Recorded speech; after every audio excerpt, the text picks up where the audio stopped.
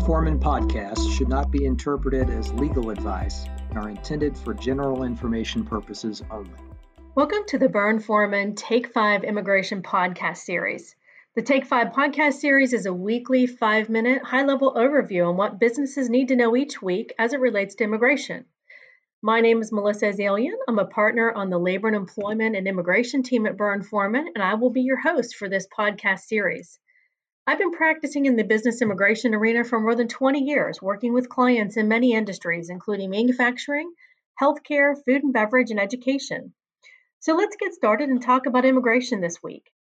In our previous podcast, we have talked about temporary visas and green cards and how the recent presidential proclamations impact certain foreign nationals located abroad seeking to enter the U.S. Many companies use temporary work visa strategies to employ workers with the goal of transitioning those employees to a long-term employment arrangement and green card sponsorship. It's important to establish the appropriate immigration strategy at the outset of the process, even before you file the visa application, because many times that strategy flows through and can be very helpful at the green card stage. Today, I want to talk about the current green card process used by employers to sponsor workers and explain how most employers begin the green card process. There's a lot of misinformation about the green card process, and I thought it would be helpful to explain how the process really works. In most cases, an employer must begin the employment-based green card process by testing the U.S. labor market. It must follow specific regulatory guidelines to verify that there are no qualified U.S. workers available for the job. This process can take several months, and it involves a thorough review by the U.S. Department of Labor before the employer can even proceed with hiring a foreign national worker for the position. This process is called PERM, or Program Electronic Review Management. Sometimes it's referred to as labor certification, and it can be one of the most confusing and frustrating portions of the process for employers. PERM is driven by numerous regulatory requirements, and the slightest mistake can doom a green card sponsorship. The PERM process is most easily understood as a testing of the U.S. labor market to ensure a foreign national being sponsored for a green card is not filling a job that could otherwise be filled by a qualified U.S. worker.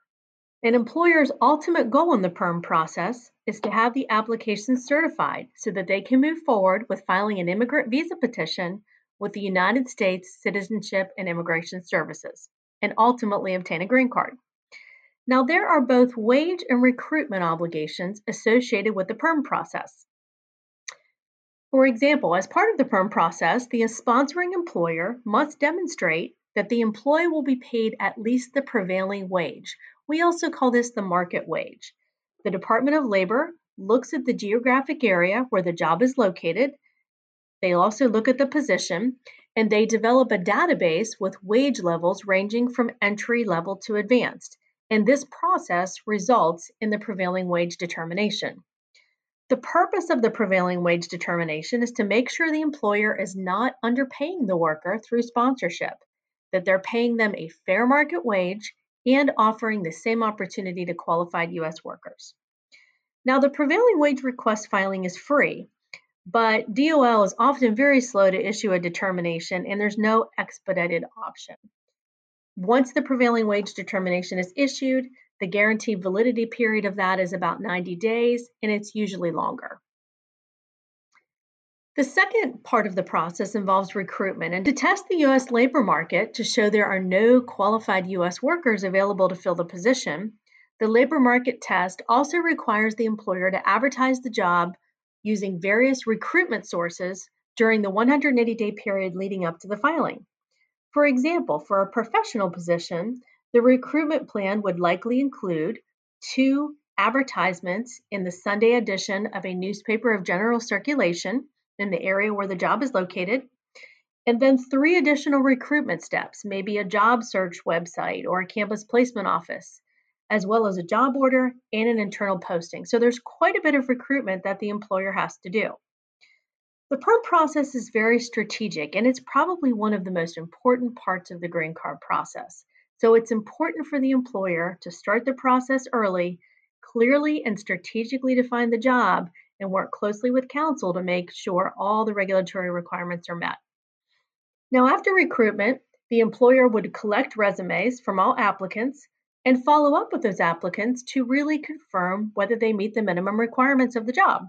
This also might result in some interviewing, whether phone or in person.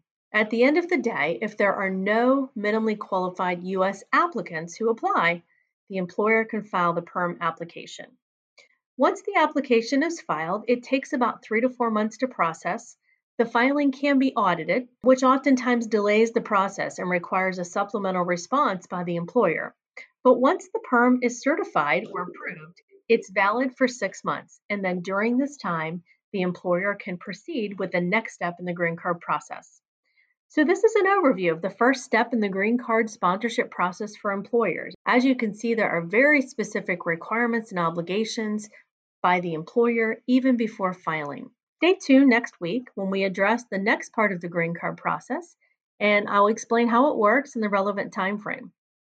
So this wraps up our Take 5 immigration update for this week. I hope this update has been helpful to you as we strive to cover business immigration issues at the forefront. If you'd like to see any particular topics addressed or have questions, please email me at mazallion@burr.com or any other Burr Foreman attorney. And to find podcasts, webinars, and legal sources on immigration, please visit our website, burr.com. This series is also available on Apple Podcasts. Thanks for listening today.